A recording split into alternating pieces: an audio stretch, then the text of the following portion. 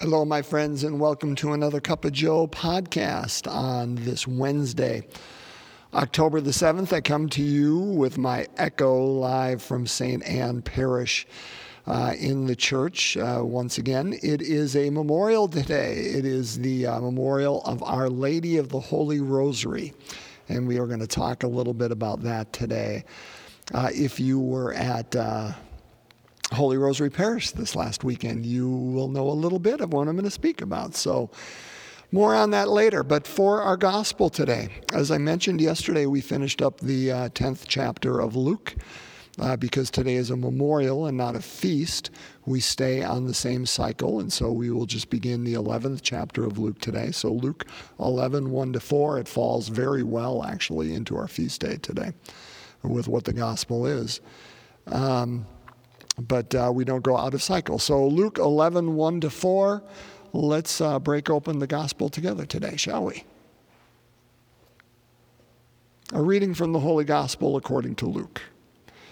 Jesus was praying in a certain place, and when he had finished, one of his disciples said to him, "Lord, teach us to pray, just as John taught his disciples." He said to them, "When you pray, say, 'Father, hallowed be your name. Your kingdom come. Give us each day our daily bread, and forgive us our sins, for we ourselves forgive everyone in debt to us. And do not subject us to the final test.'" The Gospel of the Lord. Praise to you, Lord Jesus Christ. So as I mentioned, today it is Our Lady of the Holy Rosary. For those who don't know, I've often said that I am a lay Catholic minister, and I am the pastoral leader of 3 rural Catholic parishes in the Diocese of Green Bay. Well, one of those is called Our Lady of the Holy Rosary. And this last weekend, Father John Girardi, who is our priest celebrant, comes down on the weekends. He's just a wonderful man and has really been a blessing to the parish. Gave a homily on the Rosary because knowing the feast day was coming up this Wednesday, every year, October the 7th. And so let's talk a little bit about the history, and some of what I'm going to say, certainly Father John mentioned this weekend in his homily. So if you heard that, it'll be a little bit repetitive. But the Rosary didn't just kind of fall out of the sky and become a prayer for Catholics, say about the time of Pentecost. It actually had a development that took place over a number of centuries. And the Rosary that you and I pray today, and will pray here shortly, has been in place for about the last 500 years, but didn't begin that way. The spread of the Rosary is credited often to St. Dominic, although there were Desert Fathers and Mothers and some of the monks that were Celtic monks and things going around and did a great job evangelizing the continent of Europe in the Middle Ages after all things kind of went black for a while on the continent. They were taking around beads and praying to the Blessed Mother in a certain sense. But the idea, the first part of the Rosary developed over that late first millennium into early second millennium. And the Rosary at that time was more or less what we say is the first part of the Rosary now. The sayings of the angel Gabriel, the archangel Gabriel, and Elizabeth to Mary. So when we say, "Hail Mary, full of grace, the Lord is with thee," that is a direct quote from Scripture, of course, from the greeting of Gabriel to Mary at the Annunciation. And then when we go in, "Blessed art thou among women, and blessed is the fruit of thy womb, Jesus," that is a direct quote from Elizabeth with the next joyful mystery, which we prayed this Monday and Tuesday, when she greets Elizabeth and says, the child in my womb leapt for joy. Blessed are you among women, and blessed is the fruit of your womb, in that encounter with one another. And so that was the prayer of the rosary through that time. St. Dominic in the 13th century, so early 1200s, was credited with spreading the rosary throughout much of Europe. And had a great love. In fact, any icons you see or statues, you'll often see a rosary hanging from his robe on the side. He was an itinerant preacher, and so it wasn't just that he stayed in one place. He went all over teaching and brought this rosary and this prayer with him. Well, the rosary developed, and I really think it found its place in the 16th century for a number of things that happened there. And first of all, again, I should have studied this and said which pope did this. But I believe, if memory serves, it was early 16th century that a pope at that time added the second half of what we now know as the rosary. So we prayed, okay, Hail Mary, full of grace, the Lord is with thee, Archangel Gabriel's statement. Blessed art thou among women, and blessed is the fruit of thy womb, Elizabeth's statement. And then we have the second half. Holy Mary, Mother of God, pray for us sinners now and at the hour of our death. Amen. So this isn't scriptural like the first part is, although it is very, very rooted in church teaching. So Holy Mary, of course, she's the queen of the apostles, we say, the queen of... She's what we would call the greatest saint, Holy Mary, Sanctus, the Holy One, the Holy Mother of God. Holy Mary, Mother of God. The Mother of God is one of her titles, not the only title for Mary, but one of her titles now. There are people that bristle at that title, and they needn't do so. We're not saying she gave birth to the creator of the universe. And that Mary is a deity and that she was there at the beginning. No, what we're saying is she gave birth to Christ. And Christ was fully God and fully human. We believe that in full, in totality. And so one of her titles is Mary, Mother of God. We also call her Mary, Mother of the Church. Love that one, but we'll get to that, another day. But Mother of God, she birthed. Her yes gave birth to God in a new way. Gave birth to this incarnational experience. So we say Holy Mary because she's Sanctus, she is holy. In her yes, it teaches us so much. Mother of God because she gave birth to Christ. Pray for us sinners. Pray for us now, today, and at the hour of our death. Who doesn't want that? And brothers and sisters, if you think, why are we doing this? This is crazy. Why are we asking Mary to pray for us? That's just, paganism. No, it's not. We believe in the communion of saints, my friends. We believe in those who have come before us. And we believe in those who come after us, that we are united in the faith with them. And it's just like I would say, and if something difficult were going on in my life, that I would ask you, hey, pray for me. I'm struggling with this. Can you pray for this situation or with me about that? Why wouldn't we ask our Blessed Mother, the Mother of the Church, by the way, remember, the one given to us at the foot of the cross by Christ, to the beloved disciple, you and me? Why wouldn't we invite her to pray with us? Who is there in the kingdom of God who prays before the throne like our guardian angels? We're simply inviting her to pray for us and what's going on with us now and most certainly at the time of our death. So that, brothers and sisters, becomes the rosary. Now, the other incredibly big event that took place, and this is where I'll totally steal it from Father John, in the 16th century was this Battle of Lepanto that took place. It was a naval battle on October the 7th in 1571. The Ottoman Empire, so the Turkish fleet, was coming up through the Mediterranean, and they were met by this Catholic fleet of ships put together by Pope Pius V, I believe. And on this day, now the Catholic fleet was outnumbered. And so leading up to this battle, Pope Pius asked the faithful across the empire, across Europe, to pray the rosary. And on this day, October the 7th, the Catholic fleet defeated the fleet from the Ottoman Empire. And originally, because of that, Pope Pius named October the 7th the Feast of Our Lady of Victory, and that was later changed to Our Lady of the Holy Rosary. And hence we have that today. So why 150, so 15 mysteries originally was the how it was divided up. And again, I think Pope Pius V had a great deal to do with this. And it stayed that way until the early 90s and Pope John Paul II, which we'll bring in here in a second. So, no pun intended. So we have the joyful mysteries, the sorrowful, and the glorious. So dealing with the birthing of Christ, dealing with the suffering and death of Christ, and dealing with the resurrection and the new life that comes out of suffering. And really, that's very Paschal mystery.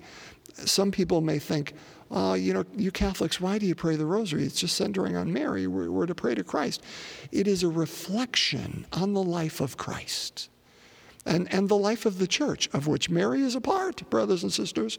And there's no doubt about that. But it is a reflection on the life of Christ. So remember, in the Middle Ages, and so let's talk, those last 300, 400, 500 years of the first millennium and the first 500-ish years, a few hundred years anyway, before we hit the Renaissance in Europe. Those are all the Middle Ages. And the vast majority of people are uneducated. And books, the printing press hasn't been invented yet. And so books were only to the elite and to the educated, those with money, the wealthy. And people in monasteries, the monks in monasteries, would pray the Psalter. They would pray the Psalms every day. Not all of them every day, but over the course of a week, I think they did all of them, 150 Psalms. And so the rosary was the layperson's way of meditating on the life of Christ in imitation of that which the monks did. And so they would pray 150 Hail Marys, Aves at the time, called in Latin, in honor of the 150 psalms that the monks did, the Psalter. Again, divided up 50 into the joyful, 50 into the sorrowful, 50 into the glorious. And then separated, each of these 5 mysteries, of course, separated by the Lord's Prayer. Now, the Lord's Prayer is Matthew's version, not Luke's that we have today, which is why this goes so well today, because the Lord, teach us to pray, they ask. And he says, listen, essentially, I'll break this down, which the Lord's Prayer deserves a whole podcast in itself. And because I've already gone a long time, I won't spend much time on it. But basically he's saying, listen, the first half, in Luke, he gets right to it. Father, hallowed be your name. Your kingdom come. Essentially in saying, Father, hallowed be your name and your kingdom come, it's saying, Lord, we can easily fall into the place where we want our name to be in lights. I was walking through Walmart yesterday and Fame was on the song, I'm going to live forever, light up the sky like a flame. Fame, I'm going to make it to heaven, baby, remember my name. Isn't that the world we live in? Right? Let my name be the one that's glorified. And the Christian says, no, Father, your name be glorified. Your name be hallowed, not mine. And your kingdom come, essentially is saying, not mine. When I say your kingdom come, it means your attitude, your actions, your will, yes, your all things you, and not me, not my will, not my attitude, not my actions. May it be yours. So essentially the first half is saying, Lord, this is about you. My life is about you. It's not about me. And then the second half is saying, hey, but we're down here and we need some help. Give us our bread. Of course, that means more than just our food for the day, but give us that sense of your presence. Give us that sense of what we need today, your nearness, your security. Give us that ability to say yes to putting my name aside and saying yes to your name. And Lord, then forgive us our sins. And then that line, for we ourselves forgive everyone in debt to us. It sounds pretty self-assured to me. Like, Lord, I do this. So you forgive me too. And I think, it reads that way, even though that's, I'm sure, not what Jesus is saying. He's saying, listen, Lord, forgive us everything that gets in the way between you and I, and between me and others, and between me and myself. Forgive all that stuff.